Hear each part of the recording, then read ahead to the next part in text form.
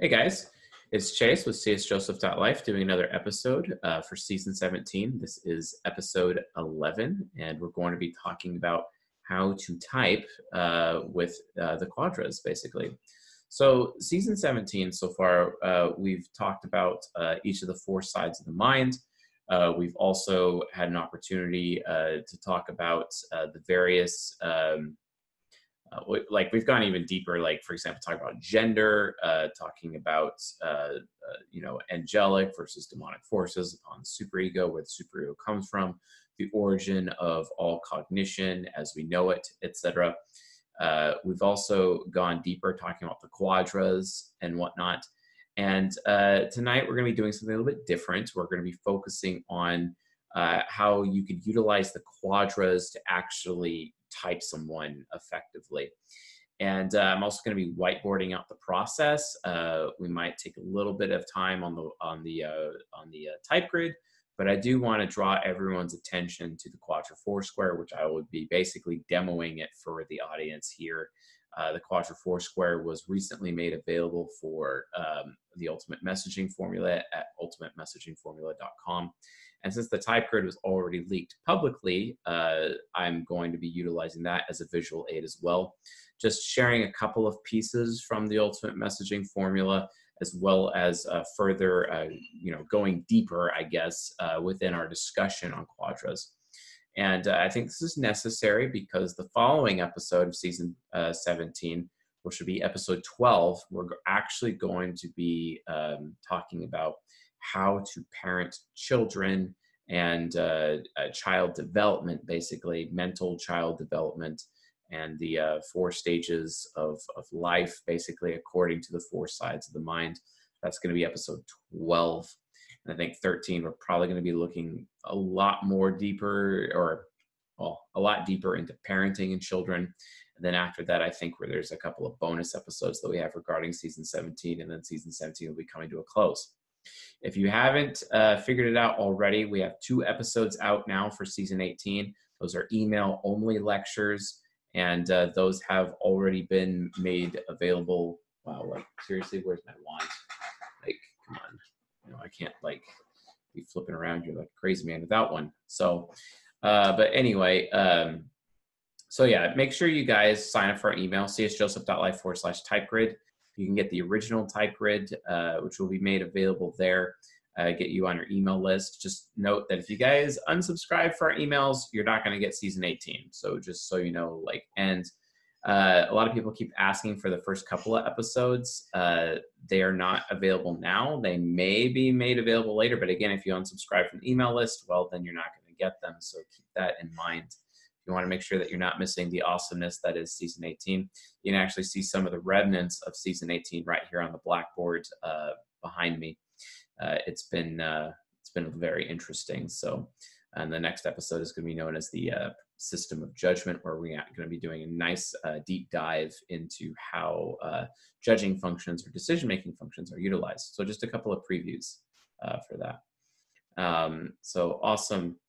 And great. So let's just dive in now. I think I've gotten enough announcement-related things. I don't need to really go into detail. I'm going to be probably releasing some special episodes as well this week that have nothing to do with anything that we've been talking about. So just because I had, a hair up my butt about it, I guess. And I'm like, okay, sure. And I've just been kicking around the idea. May as well do it because a lot of people are interested in it, and I could probably do a quick 16 episodes, probably film them in like 2 days time, and just, there we have it, a bunch of content for everyone. So we'll see how that goes. But anyway, on to the quadras. So the quadras, we've talked about their virtues and their vices. We've talked about what are the quadras, basically. We've been talking about Crusaders. We've been talking about Templars. We've been talking about Wayfarers. We've been talking about philosophers. And it's just so interesting.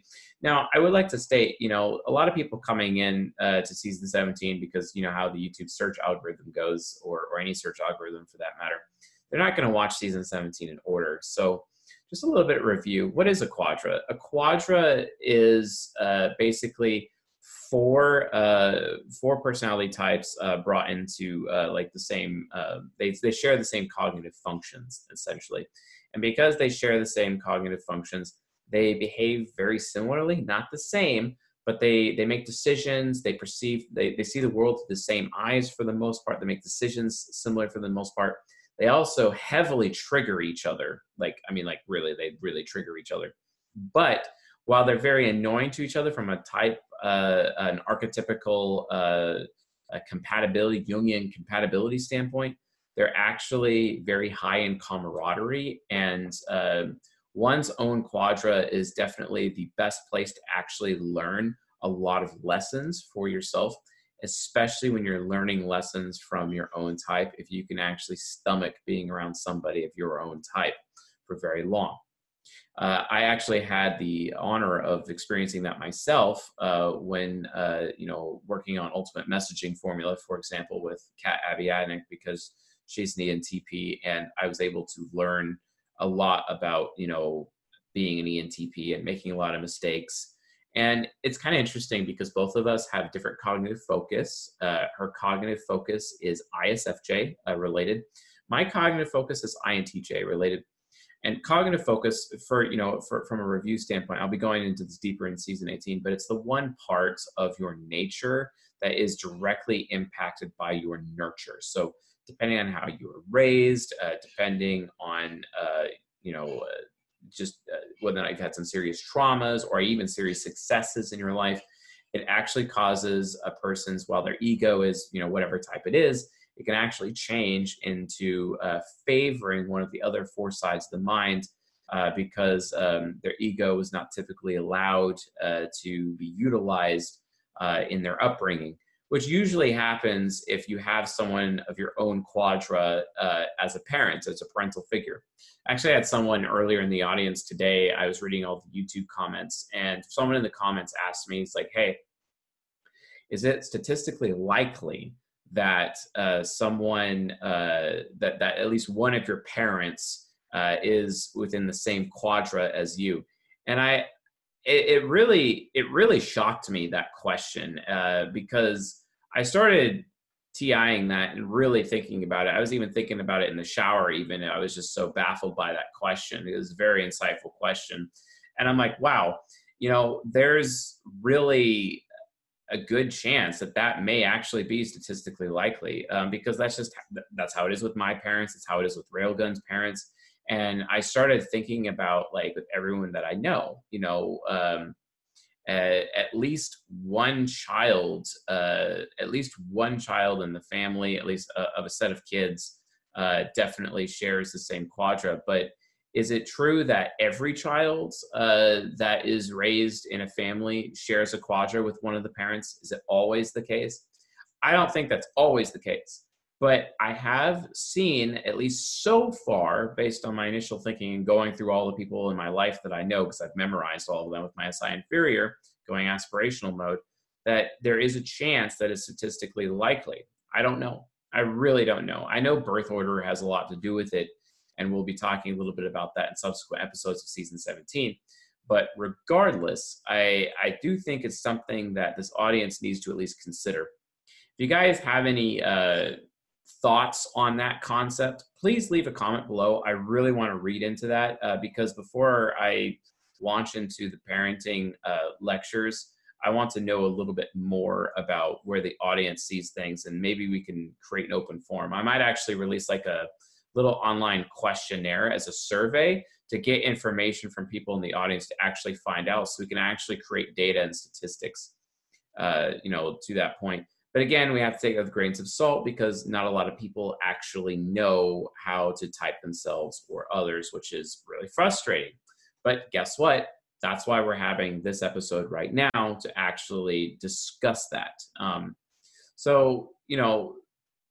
It's absolutely critical to be able to have that point of view, because if you don't, then you're going to find yourself in a situation where if you don't know how to type yourself or others, then you're seriously allowing yourself to kind of like fall behind to a point in that area. Okay, cool. So I got my first visual aid set up, so I'm going to go into it right now. We got a couple of comments in the chat already. So we got Shmoney says, I'm the last born and the only pragmatic of my mother's 4 children. Lol. Yes, guys, by the way, folks, we have like a live audience for the recording of this lecture. It's like for Patreon Gold, it's the live lecture for this month. So, and Alan Chang says, in the case of only child, I think it's less likely that the kid is in the same quadra as one of the parents. I mean, okay, that's fine, Helen. But if I was an only child, because I am the firstborn of my family, if I was an only child, then that wouldn't be true. So I'm not entirely sure. And Newthrovite, I can't say that name, sorry.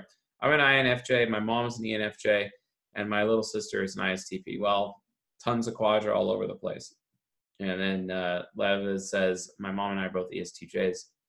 And John Stevenson's asking a question, super ego-oriented. I'm not here to take questions until the Q&A session, good sir. But I imagine you could technically. Anyway, thank you for all the comments. But also, like, when this video is posted, leave comments there too, because I want everybody in the community to be able to be part of this discussion. It's really important to me, and will assist with upcoming lecture content. Okay, so let's see how this works. Awesome, that's not gonna work. Let's try this one. Okay, or let's try this one. No, let's try this one. All right, so here's the type grid. This is the type grid that was leaked by our friend Vic Ruiz, and has also been copied by certain people on Instagram recently. I've gotten a few people. You know what's funny about that copy of the type grid? It's even actually using all of our original names for each of the individual types, because, you know, it's like, hey, as long as I have the type grid posted online without any of Chase's fancy visuals, you know, it's okay. You know, I'm not violating copyright or anything, am I? You know what I mean? It's just weird to me how people just think they could just steal stuff, but it is what it is. You know, people like that will definitely be dealt with. But, you know, in the meantime, you know, the community has to move on and we have to continue our work. So that's what I'll definitely be doing. But welcome to the TypeGrid 3.0. May as well talk about it here because guess what? It was leaked. This is one of the core things that you get with Ultimate Messaging Formula at ultimatemessagingformula.com. But this is the primary tool with which we use as a community to type ourselves or other people. And mastery of the type grid is basically everything that you need to achieve to be able to psychoanalyze anybody and do it, you know, instantly. There have been a lot of issues with the type grid, though. In the past, it hasn't been so accessible. A lot of people had some really strong criticisms about it because they didn't exactly understand the differences between all of the individual pieces. But okay, yeah, I get that. Obviously, we've still kept our structure, starter, finisher, background nomenclature. We're still running with the guardians, artisans, intellectuals, idealists nomenclature from a disposition standpoint. And so dispositions are at the top, aka temperaments. And then we have the communication styles, structure, starter, finisher, background, etc. A couple of changes, though, before I go in a little bit deeper. I would like to explain, though, that direct and initiating is there, but instead of saying control, we decided to say outcome. And the reason why is because we've noticed that control types actually resonate a little bit more with the word outcome. And then movement types are resonating a little bit more with the word progression. And this is just something that we've noticed within the community, and we wanted to have the opportunity to actually make those changes to make this, this diagram a little bit more accessible when you're using it to psychoanalyze people. Absolutely necessary. So, and yeah, I'm showing it here on YouTube, you know, for free because it was leaked. So, okay, great, it was leaked. That sucks, but it is what it is. But you know, hey, you know, I'm sharing it right now for all to see so that we can interact with it appropriately. So yeah, and we have also we changed the cleric symbol from a lily to a lotus. I think a lotus is far more effective, especially, you know, with them being a Templar. We updated each of the cognitive functions to be reminiscent of the content that we're talking about right now in season 18. Season 18 is about cognitive mechanics. And we're talking about, bow and spear, bow being TE, spear being FI, or we're talking about sword and mace, sword being TI, mace being FE, or we're talking about earth and water, which is introverted sensing versus extroverted intuition, or fire and wind, which is introverted intuition versus extroverted sensing. Each of those cognitive functions are representative within each of the individual types. And then also within each of the individual 16 type squares, we've also added, and I'm going to move my mouse, hopefully you guys can actually see this here.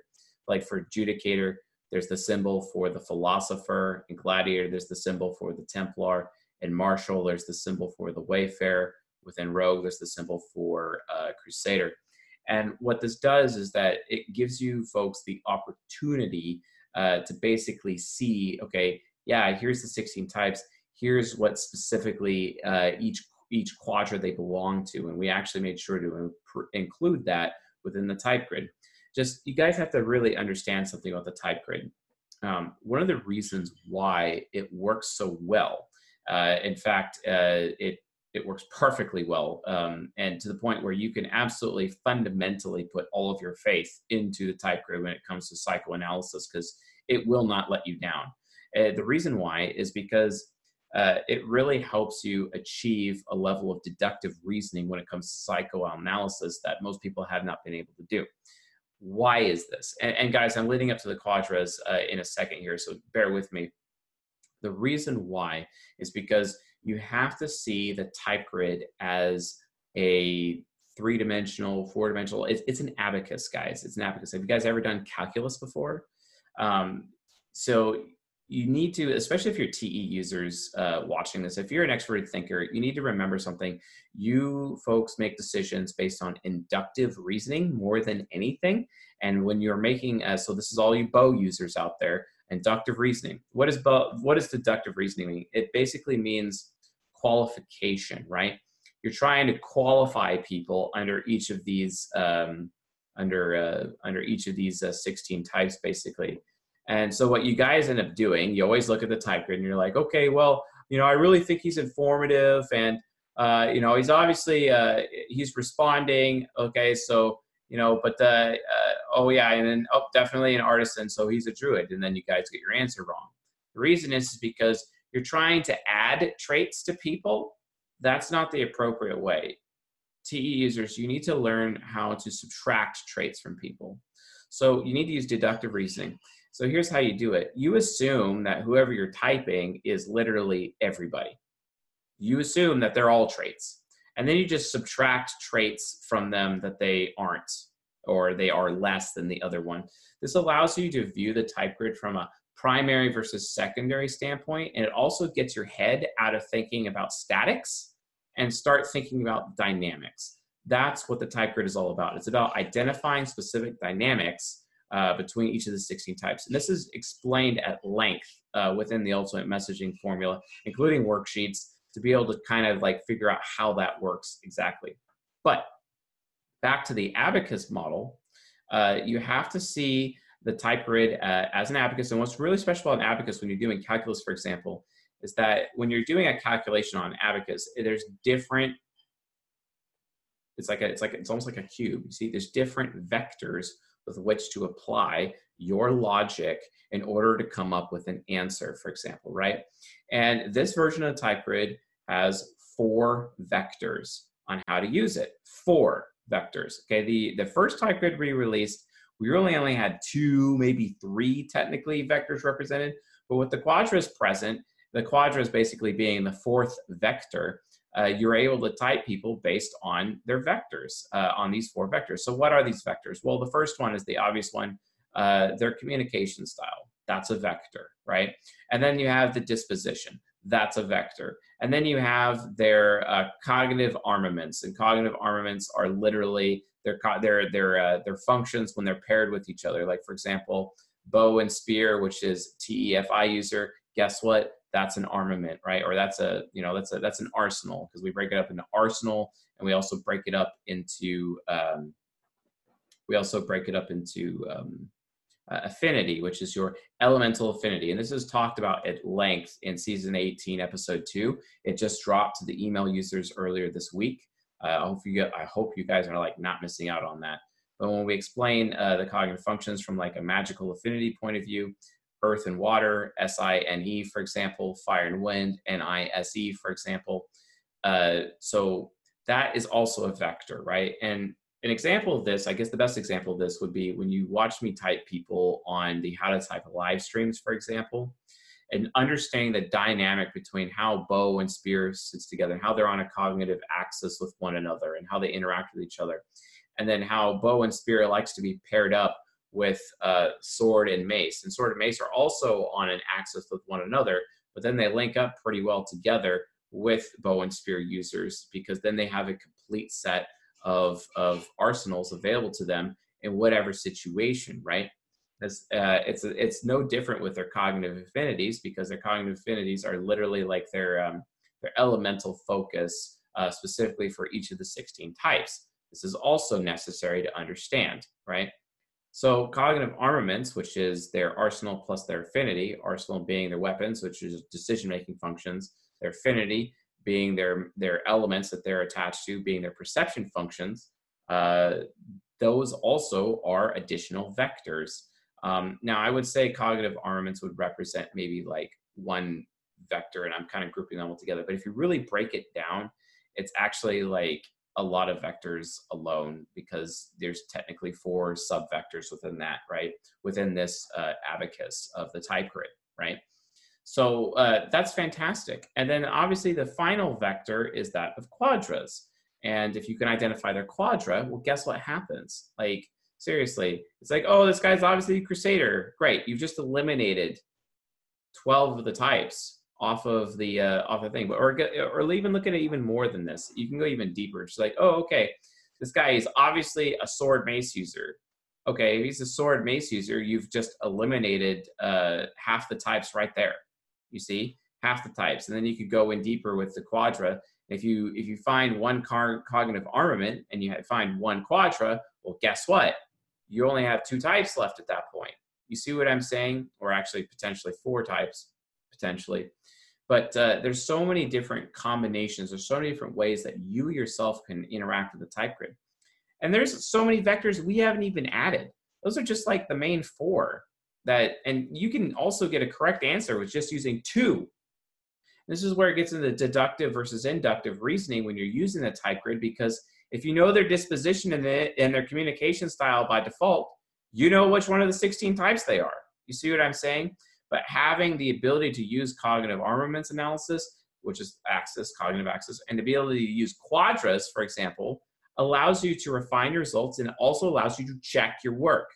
The great thing about an abacus is that you have to have the same answer regardless of which vector you use in abacus. And this right here is the fundamental reason as to why the type grid is science fact and not science fiction. It is not pseudoscience. So the fact that our brains have literally been reduced to a system that an abacus can analyze and be utilized to identify with us proves so much about like the structure of the human soul, psychologically speaking, guys. It proves so much. It also proves that people like Joe Biden, for example, who are running for office, are literally he's literally an ESTJ. He is adjudicator. And it's funny because when you're talking about adjudicators as a result, what do adjudicators do? I mean, come on, like tell me what do philosophers do? Let's get the quadra 4 square in here. There it is. What do philosophers do? What do they have a habit of doing? Oh, that's right. They have a habit of sacrificing their fellow human beings for the sake of personal gain. Gee, I wonder if a politician is ever going to do that. Wait. So why would I want to vote for Joe Biden, right? Oh, but wait a minute, Trump, he's a wayfarer. What do wayfarers do? Oh, that's right, they steal. Do I really want him to be a leader, right? Or, what about a crusader? Who's a crusader president of the United States? Oh, Ronald Reagan, he was a crusader, right? I wonder how many times people like him, found the innocent guilty and put away the wrong people, right? I wonder what would happen there, Or what about a Templar type? You know, John F. Kennedy, right? Good old Templar, right? You know, expecting everyone else around him to be responsible, but he himself was not so responsible, right? Wait a minute. You see what I'm saying, guys? Like, we really, really, really could utilize this science in our lives every day and psychoanalyze people properly, especially from a quadra point of view, to really understand people's potential good habits and bad habits, and especially when they're running for office. Are you sure? Are you sure that you're putting your faith into the correct quadra? Are you sure you are? Right? But of course, you know, philosophers have an advantage, right? Because, you know, philosophers are very politically minded. They also seek power more so than everybody else because they want their opinion to be so much more valuable than others because they're so afraid of being heard and they just want to look smart. And I'm sure Joe Biden really loves looking smart. But is he? Ask yourself that question. You see what I'm saying, guys? Like, there's so much out here, and it's because of the quadras. If you actually think about it, it goes even further. This is why we have the Dunning-Kruger effect. Dunning-Kruger means that the smart people think they're dumb and the stupid people think they're smart, right? You know, hashtag Joe Biden. You know what I'm saying? So, like, think about that, guys. Like, even from like a political point of view, we really have to come to terms, you know, with the reality of the situation is. You know, it also it's kind of sucks when, you know, certain quadras are kind of more common than others, right? I think that really sucks. Wayfarers are definitely the rarest because there's more affiliatives than there is pragmatics for sure, and NTJs are super rare as is. So there's already less wayfarers than everybody else, but there is a glut of philosophers. They're all over the place, you know, and there's also a glut of crusaders as well. Like Crusaders is kind of even because you have the SFJs are hyper common and the NTPs are hyper rare, so it kind of balances itself out. But the bottom line is that we cannot really, you know, show favoritism, you know, in terms of each of the quadras, but you know, it's necessary to understand the quadras and how they work so that you can fundamentally understand people. So anyway, here's the quadra Foursquare, and it breaks down the cognitive armaments such as their affinities and their arsenals. The affinities are going across the top, and the arsenals are going on the left, right, and basically, you know, the sword and mace users who have earth and water just happen to be crusaders, right? That's literally how to use this. Or the fire and wind users who happen to be sword and mace are Templars, right? Or fire and wind users who are spear and bow. Guess what? They're the Wayfarers, right? It's really, really easy. Now, granted, the Ultimate Messaging Formula provides like nice little mini glossaries here and there within the documentation. It actually explains specific definitions as to each of how one of these individual dynamics works, so that if you get confused, you can at least translate it as to how it works in order to, you know, come to that conclusion. But it's absolutely necessary to come to the point where, you know, you actually understand the quadras are definitely a tool with which you could utilize to type someone on the type grid. Remember, it's this abacus with multiple vectors.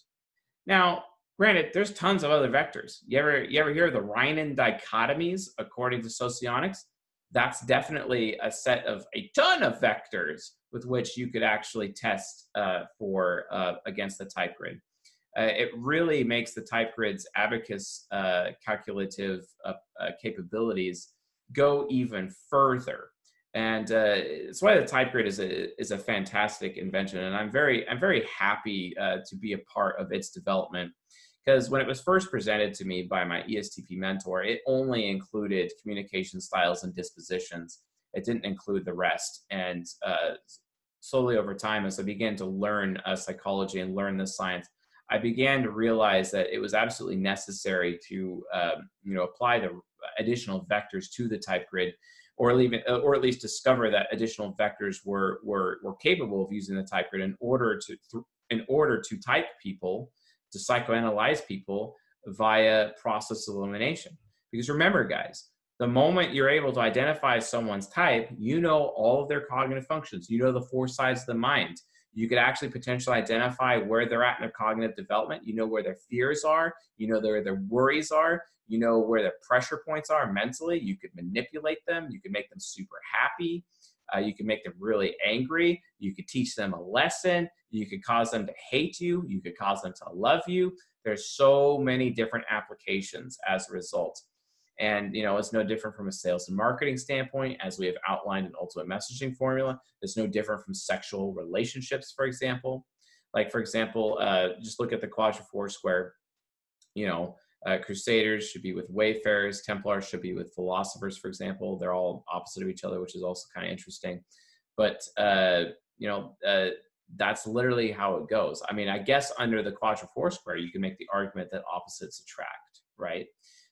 Because when you look at Socionics duality, which is what they posit is the de facto compatibility in terms of sexual relationships, etc., they would have you have a sexual relationship with the same people, these same 4 types that are within your own quadra. Yeah, that really sucks. Like, why would anyone want to do that? These people exist to learn lessons from, or exist to compete with you so that you become a sharper, more capable person. That's what camaraderie is all about. Compatibility is the whole opposites attract thing, where you have the Crusaders going for the Wayfarers and the Templars going for the Philosophers, etc. And this is absolutely necessary to do that. And yes, I do have some allergies. I gotta clean this room again. I have to vacuum it all the time. So there's like no ventilation in here for some reason. So definitely going to be getting that figured out in the near future. So yeah, with that being said, so remember, guys, just you got to utilize the quadras and really consider the quadras the way, because like I said, on the type grid, if you can identify somebody's quadra very simply, you instantly know they are one of these 4 types. And it actually makes it so much easier to eliminate, via communication style or disposition, for example. It makes it a lot easier to use those tools to actually eliminate from there. Like, for example, let's look at Templar, right? So their communication style, all of the Templars, they're direct. They're all direct, but some of them are outcome focused and some of them are progression. So why did we change outcome versus progression? Let's talk about outcome again. Outcome is when a person, for example, outcome is a person who spends all of their time planning in order to do something right the first time, complete a task right the first time, go to the store right the first time, do some kind of activity or goal, complete a goal or complete an objective with just literally optimizing one attempt. And that's why they take so much time planning, and they take so much time to figure it out. It's kind of like I talk about that example of the man who walks to the bottom of all the bleachers in the stadium and looks up at all the bleachers and then identifies the chair he wants to go to, and then he starts moving to the chair. Whereas the progression-based person, they're going to just start walking down the stairs, and they're going to immediately claim the nearest possible seat. So at least they have a seat, because they know it's possible someone else might take another seat while they're scoping out additional seats in case they can identify another seat. But at least they got their first seat, so at least they're guaranteed a spot.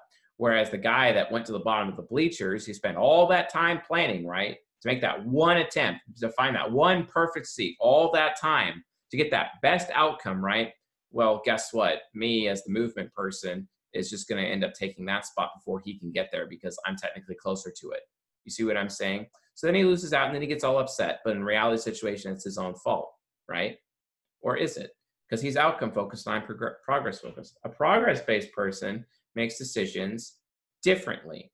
And how a progress-based, so someone who's focused on progression, these are movement-oriented types.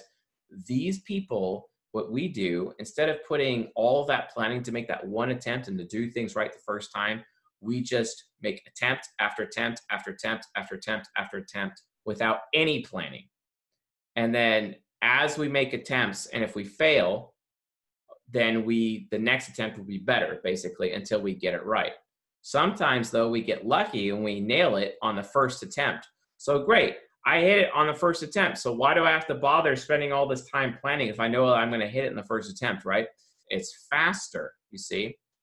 faster with the risk of it being sloppy, or much slower with a lower chance of it being sloppy. Two different ways of doing things. This is outcome versus progression. This is why it was changed on the type grid, folks. But if we're going to use this as an example, if we see, if we've identified someone, okay, yeah, he's definitely a Templar type on a type grid. We know that he's fire and wind. We know that he's sword and mace, right? He's fire and wind, he's sword and mace, awesome. He is a Templar, great. We know this guy is a Templar. Well, here's the issue though. Which Templar is he? Well, I know they're all direct, okay, because you're looking at dispositions and communication styles now, but they have different dispositions. Is he abstract? Is he concrete? Well, if he's abstract, then we've just eliminated the concrete ones, which is Artificer and Gladiator, which means this Templar could only be a Paladin or a Cleric, right? But then again, is he outcome focused? Does he spend a lot of time planning? Or does he make multiple attempts and try to get through? Oh, he's a multiple attempt person. Oh, that means he is an INFJ Paladin, right? And it made it so much easier to do. Instead of just starting necessarily with disposition and communication style, which could potentially eliminate 8 to 12 people on the type grid. If you hit their quadra first, guess what? You've just eliminated 12 instantly, and then you could use the rest of the tools on the type grid to further narrow it down. It's all about a process of narrowing it down, guys. It's a multi-vector abacus. That's what the type grid is for. It's literally a Rubik's Cube. You need to treat it as such, right? Stop using inductive reasoning. You will not be successful. You need to use deductive reasoning to get the maximum amount out of the type grid. It's no different than when you're using an abacus, for calculus. It's no different. It's still deductive reasoning. It's still logic. Now, TE users, they're like, well, how do I do that, Mr. C.S. Joseph? It's pretty easy. Get out a piece of paper and write things down. I've noticed that TE users can use logic pretty well if they write things down. They just have to have the self-discipline, especially wayfarers, for example. They have to have the self-discipline and actually pull out a notepad and actually start taking notes to write down all of their qualifications per se, and then actually consider working backwards. Working backwards is a little bit hard for an NI user to do. Working backwards is typically an NE person's do. So this is why wayfarers would actually really struggle with potentially typing someone correctly as a result. Luckily, philosophers can still work backwards, but they still have the problem of inductive reasoning as a result. Why is this relevant? It's relevant because Templars, at the end of the day, in terms of just natural and being natural about things within their nature, this is why I maintain Templars are the best of the quadras to actually utilize the type grid and type people appropriately. This also includes, visual typing, etc. And by the way, if you guys want to get in on some visual typing stuff, I'm going to be doing my first lecture on visual typing in the very near future. It's going to be the March 2020 Ruby conference. I believe it takes place next week. And I will be touching on visual typing for the very first time in the material that's going to be presented in the Ruby conference. If you want to find out more about that, go to csjoseph.life/Patreon and sign up as a Ruby member so that you can gain access to that this month, and also all of our previous Ruby conferences. They are available there. You go to that website, it's like a really big menu and stuff, and you guys can check that out. It's pretty dope. So anyway, so as you can see, it's really necessary to identify your quadra, right? And let's bring up the type grid again, just in case. Let's see here. All right, cool. Let's bring up the type grid right here. All right, let's see. There we go.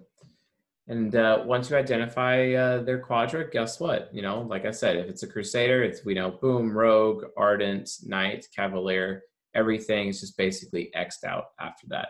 No problem. Totally not, totally not actually the thing. You know what I'm saying? So very nice, very useful, very necessary. Don't just use just disposition and communication style. You could definitely do that, but you can also use the quadras. You can also use cognitive armaments, which is basically the cognitive axes, you know, the sword and mace, etc., fire and wind, etc. You can use those all at the same time. But what's really, really important, make sure you use each of these vectors within the abacus, that is the type grid, to actually, I think, like, to check your work. Like, literally, use them to check your work. It's important, because if you see it one way, but it's not matching another way that you're coming to your conclusion, well, then it's incorrect. Remember, the beauty of an abacus is that regardless of what vector you choose to interact with an abacus, regardless, you'll still get the same answer. And that's how logic is supposed to work, right? That's how this abacus works. That's literally the fundamentals of calculus itself. We literally have reduced the human mind to a calculus-based algorithm based on these four sides dynamics, right? Four sides of the mind, etc. So absolutely necessary. And I think that once everyone is using the type grid, I think we'll start to see a fundamental change in decision-making and human relationships here on Earth. And it's a lot of these principles on top of a lot of human nurture principles that we have created, you know, basically software. And we're going to be releasing that software this year and making it available. The personality assessment based on these principles and potentially additional vectors that aren't discussed here will be made to available to everyone within this community in the very near future. But again, guys, it's all based on this. It's all based on this abacus. It's literally who we are, you know, right here. And again, as I said in season 18, it's because of this abacus that I maintain. I have no choice but to maintain. Like I said in season 17, episode 1, that, you know, if I had a choice between, if I had to put money down between intelligent design versus macro evolution, which one's true or false, right? Because of how this abacus works, because it follows, you know, the mathematical foundation of the universe itself with these dynamics, I would fundamentally maintain that intelligent design is true and macro evolution is false. I maintain that microevolution is true, but that's a different story. I mean, we have absolute order, you know, being brought to chaos within our minds, and it always follows the structure of the type grid every single time. The type grid is the key to understanding. It is literally the Rosetta Stone to the human soul. And the more people that know it, the more people that are able to use it, fundamental positive change will occur here on Earth. How? Well, if you understand yourself, if you understand you're a dualist, for example, you'll forgive yourself. You'll realize that you're forgetful, for example. You'll realize that you have DI trickster and thus aren't really good at logic and all about belief and perception, etc. And you'll be okay with that. You'll forgive yourself. And then because you've forgiven yourself, you'll start to love yourself, right? And then because of that, you'll start to enforce boundaries and personal standards, right? Enforcing boundaries with other people where you will not allow anyone to mistreat you because it's like, no, I'm a dualist. I'm an ESFP. They need to respect me because I'm one of the 16 types. I'm a legitimate person. I'm not just some ADD, ADHD person that they're just assuming I am because I'm not behaving like an ISTJ, which is who they want me to behave. And that's why they put me on Ritalin, for example, right?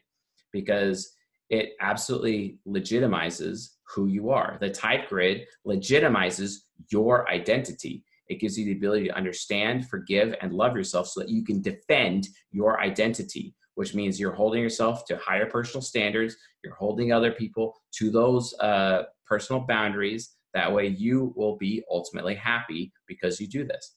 But guess what? That's only half the side. That's only half. The other half is, because you understand yourself, you've forgiven yourself, and you love yourself, guess what? You can understand others. And that means you can forgive others. And that means you can love others. You know, love your neighbor as yourself. Wait a minute. Gee, Mr. C.S. Joseph, does that mean that, like, if all of humanity understood these concepts that, you know, there would be really no need for war anymore? Yeah, that's correct. there'd really be no need for such useless conflict anymore. Because if everyone understood the Rosetta Stone to the human soul, that is the type grid, they like might actually like be at peace with each other. I think it's kind of necessary, that human beings actually forgive each other as a result of a fundamental understanding of each and every person's point of view. I think that's absolutely necessary. So anyway, that's it for this lecture. A little bit shorter, but going to be going on into Q&A. So guys, if you have any questions, now is the time. So let's head on over to Q&A at this point. Let's see here.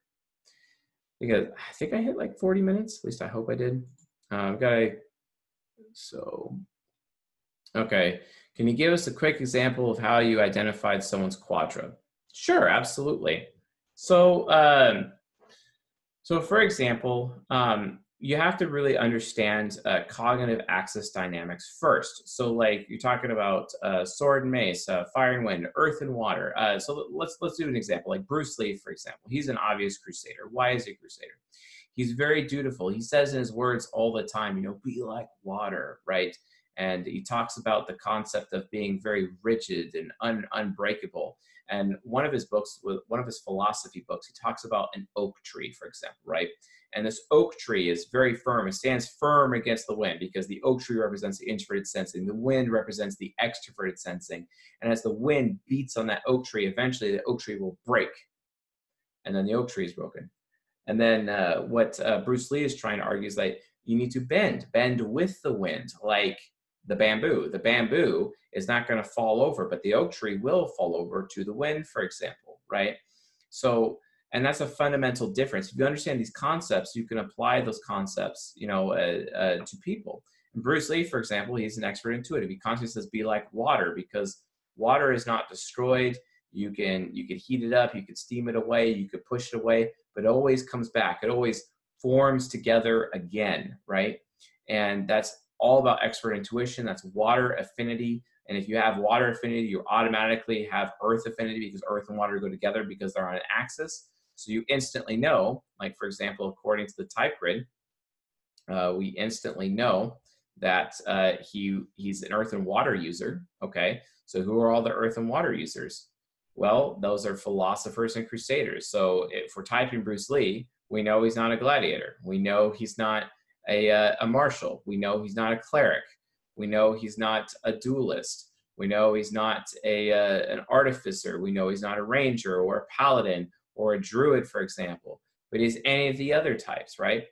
And then he's constantly talking about, utilizing logic, very sword, very critical of people. Oftentimes, people have complained and written stories about how critical he is, but then all of a sudden he can be really warm at the same time. And that high level of critique, this introverted thinking, it is the sword. And then being really warm and healing to people and supportive to others, that is the mace. So that's sword and mace. So that you're combining sword and mace plus earth and water. Remember, according to the Quadra 4 square that we just saw a few minutes ago, that automatically means Bruce Lee is a crusader type, right? And that's an example. So we know now that he's a cavalier or a rogue or a knight or an ardent. And then I go beyond that and say, like, okay, yeah, he's obviously abstract. He's not concrete, which means that, he'd have to be a rogue or an ardent at that point. And he's all about the journey. He's not really about the outcome. He even talks and muses about the journey all the time, talking about how, and making multiple attempts, and how he tried so many different styles of martial arts within his career. And he developed the ultimate system of Jeet Kune Do, which is Kung Fu. It's the ultimate form of Kung Fu, in my opinion. And Jeet Kune Do, basically, he's taken all the best parts of so many different martial arts and completed a new system, a more complete system that is ideal for any situation. And that JKD was created from an affiliative point of view. It was created specifically for, or from a pragmatic point of view, it was created specifically for street fighting, right? It was made for street fighting. It wasn't made to be like this Wing Chun dance, etc. It's all about, what is the results? It's all about, dealing with the fact that you might need it to defend yourself on the street in an actual street fight. That was the purpose behind JKD, which is very pragmatic standpoint. Whereas, you know, you have the very affiliative martial arts like capoeira, for example, where it's about the dance or it's about the music. It's not necessarily about combat, right? Whereas his martial arts system was literally for combat and just combat. A more pragmatic point of view. In order for a person to maintain one's own safety and independence, right? Instead of being interdependent, right? So it's very pragmatic, right? So we have abstract and pragmatic. So we know he's an NTP, but then because he sampled literally all of these different martial arts and moving from one to the next, one to the next, starting it and then not finishing and starting another one, not finishing, starting another one, very notorious for being a starter type within his communication style.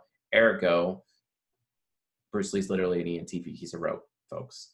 So that's an example of typing somebody using this type grid abacus approach with these 4 vectors to be able to arrive to an accurate conclusion as to how someone is typed, etc. So let's get back to the questions. All right. I'm gonna mark these here. Okay.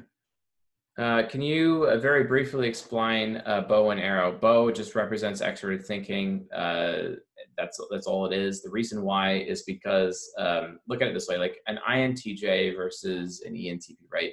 An ENTP is up close and personal and in your face, right? Kind of like that spy in Team Fortress 2, right? Just comes up behind you, it's got a knife, one hit kill, right? Or when you're playing that other game, Titanfall, and you have that one little pistol that like automatically locks in on their pressure points for like instant kills with one hit, for example. Those kinds of weapons, those are very appealing to ENTPs. Whereas a sniper rifle is more, you know, in line with a ranger, an INTJ. They're a very ranged type, right? And why is that? Because it's like, why would I want to put myself in danger if I could do it at a distance, right?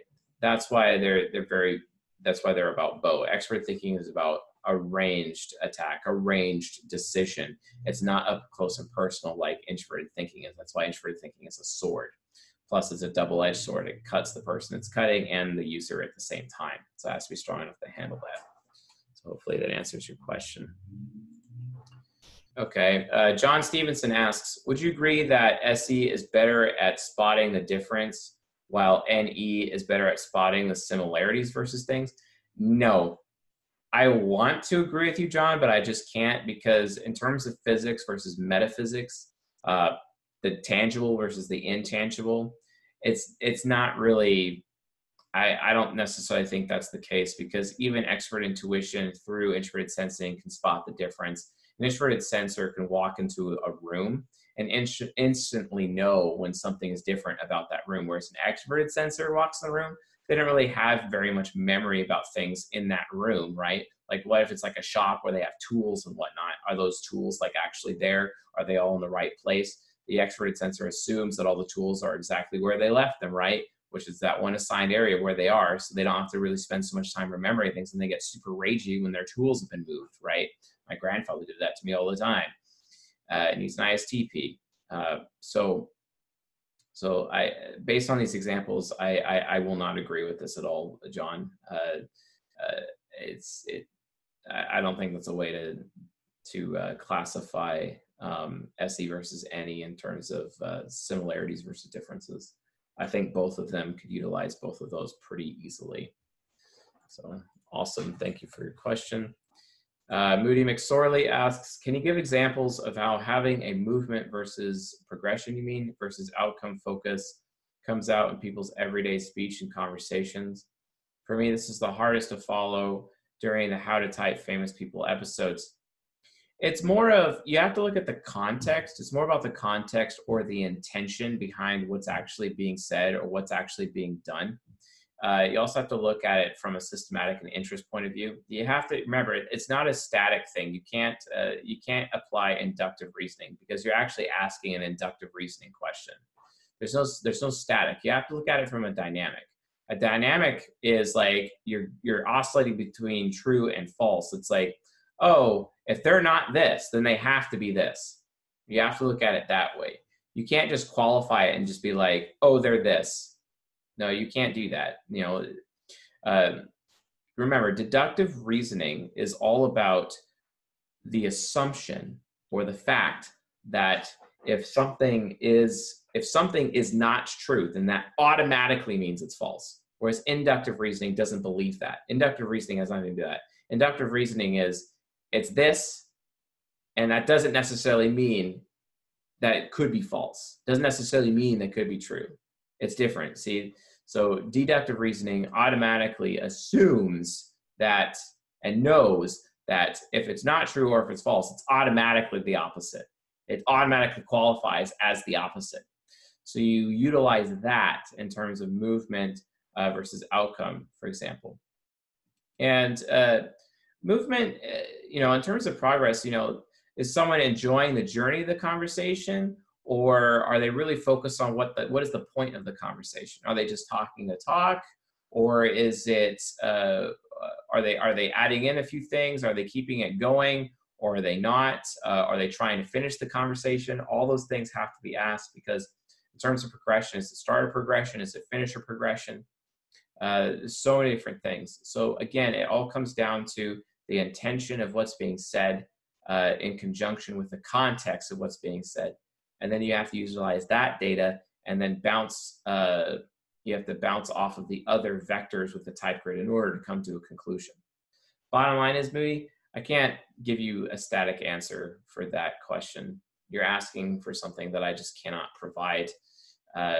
So again, it's literally because, the deductive versus the inductive. And again, this is also why I maintain Templars are the best people for psychoanalysis. All right, so let's see here. Another question. Do you type nonfiction authors primarily by Quadra? I don't know, probably not. I mean, Russell Brunson, he's a crusader, right? For example, Jim Edwards seems like he's a philosopher, etc. I really can't say that's what I do primarily for authors. I really don't. I mean, I can always watch interviews, etc. And not only that, like, don't forget, like, there's also so many ghostwriters out there. And if someone's ghostwriting, like, how do I know if they're ghostwriting or not? And what about that person's type versus the original author? Like, who's who? You know what I'm saying? So it's really hard to do that. Usually I look into more than just actually reading just their book to really come up with a conclusion. So, and I think that's very necessary to do. All right. Abby asks, so to quickly find out someone's quadra, look at their personality, like dutiful, SI, warm, FE, highly critical, TI. Those are just some examples. If so, what are the other main attitudes to look for? I recommend you watch all of season 16. Season 16 will provide you with plenty of data in order to discern cognitive armaments to that end, and that's with perception and judging functions, affinity versus arsenal, respectively, according to Ultimate Messaging Formula. So hopefully that answers your question, but ultimately watch season 16 playlist on the YouTube channel. Another question. Being very well integrated, can you appear as all of the quadras? So like ENTP Crusader could go look like an INTJ Wayfarer and really seem like a Wayfarer, especially on conscious focus. Yeah, it can happen. Just depends on the situation. This happens all the time in movies or in acting. It's extremely common. I don't see why it wouldn't be common. So just something to be aware of. I think another way to look at that also is go to like TV tropes, look up TV tropes and consider how each individual trope is actually potentially one of the four sides of the mind that's being, and which of the four sides of the mind is actually being represented within the TV tropes actually. And I think having that exercise would further answer your question. So hopefully that does answer your question in a meaningful way. All right, some more questions. Thank you, Abby, for stating that, for trying to be more subtractive instead of, yeah, use subtraction, guys, with the type grid. Don't use addition. Okay, let's see. Oh, another question from Mr. Newt. I think you mentioned in another episode that the best way for an ISTP is to teach. Why is that? Is that like that for all Templars? Kind of. It kind of is like that for all Templars. Look at it this way. An ISTP, they need to teach, and they need to teach a good amount of people. It's not just one person because they're ENFJ subconscious. Developing one's subconscious is like the best and most happiest part of themselves. If someone does not develop their subconscious, they get to midlife crisis, right? So they need to develop their ENFJ mentor side of their mind. And this is why ISTPs, I highly recommend them being teachers because they become the most fulfilled people as a result, right? It's super important. ESTPs, however, it's completely different. It's more of a master versus apprentice point of view, rule of two point of view. Darth Vader is an ESTP, and when he falls to the dark side, he's stuck in his ISTJ shadow, right? He's very pragmatic, and then boom, he's like stuck in his ISTJ shadow because the Emperor literally has him in shackles, etc. This is a really good example as to how that works. He starts out as a gladiator, super powerful, then he ends up being this archivist and trying to bring back Padme from the dead because of everything that he's lost. And in his SE windy rage, he ends up killing her, for example, right? It's the same kind of thing. But Master and Apprentice, the Sith, the rule of two, because the ESTP would rather take and put a lot of their effort into just one person and not necessarily a group of people. That's really important to ESTPs. And I was that person. I was the apprentice to my ESTP mentor's mastery, basically, when he introduced me to his interpretation of this psychology, right? Which I'm very thankful he did. It changed my life for the better. Whereas with INFJs, it's not necessarily about that. INFJs need to develop a lot of personal strength and capability, and then they lead a wolf pack. ENFJs, they're trying to really hone their creative genius in some capacity to, and they already teach people by default anyway, but they're kind of more just trying to become that very capable, independent person. They realize how dependent they are, how interdependent they are, and they're trying to discover their independence, which is taking them away from teaching. So hopefully that answers your question. Gosh, allergies are horrible in here. Okay. So Moody McSorley says, thanks so much for the thorough answer. Funny how my question is requesting an inductive approach without me even realizing it. I'm working with TE inferior TI demon here. Well, I'm glad to have been a help, good sir. Very much so. And Jared Hines has his hand raised. Do you have a question? Are you going to put that in the chat for us? Or, oh, hold on. Got even more questions. Why, as an ENFP, am I more in the here and now more often? I don't know what you mean by that. I mean, are you like an ESFP? Maybe, I don't know. And also resemble an ENTP with an ISFJ subconscious. Probably just need to verify. Remember, everyone has every trait. You just have to identify which ones are primary versus secondary.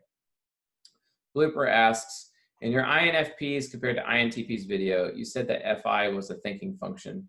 If so, would their reasoning be inductive? Yes, absolutely. And how do you stop? Okay, so these questions are not relating to the lecture, guys. Let's not stay off topic. Let's stick to the lecture, please. How do you stop an ISFP from getting so upset? Well, I don't know. Tell them you think highly of them. That's probably what I do. And okay, so Abby asks, can you maybe then type someone by asking them what they would probably do during a midlife crisis? No, because a lot of people actually are very ignorant of them being in midlife crisis, much less being willing to admit that they have a midlife crisis. So I can't answer that question accurately. And so you're supposed to subtract types, or are you supposed to subtract aspects? Both. The answer is both when using the type grid of the quadrant 4 square, like abstract versus concrete, or is it subtracting a disposition of communication style? Yes. The answer to that is yes, all the way across the board. Um, uh, and yes, it was answered. FI is a spear and T is both. They're ranged weapons because the FI and the TE user, they can't be, you know, being up close and personal is not their preference. They always like to attack from a distance if possible. You know, if you really value yourself and your own personal safety and how you feel about yourself, you want to make sure that you're putting a lot of distance between you and somebody else necessarily on a battlefield for whatever reason. And that's why those symbols were chosen. So, but fair enough. All good, Mr. Jared Hines. All right, folks, that closes our Q&A session for this live lecture. Thank you all for coming. Don't forget our Ruby conference. We're going to be talking about dating tips and visual typing. Dating tips and visual typing. You will want to be on this Ruby conference this month. It is coming very soon. csjoseph.live/Patreon to check that out. Otherwise, folks, it's been fantastic to have you as usual. Thank you all for being my patrons and also our audience. We love you all, and let's continue to keep making a better world as we do it. So with that being said, folks, I'll see you guys tonight. Later.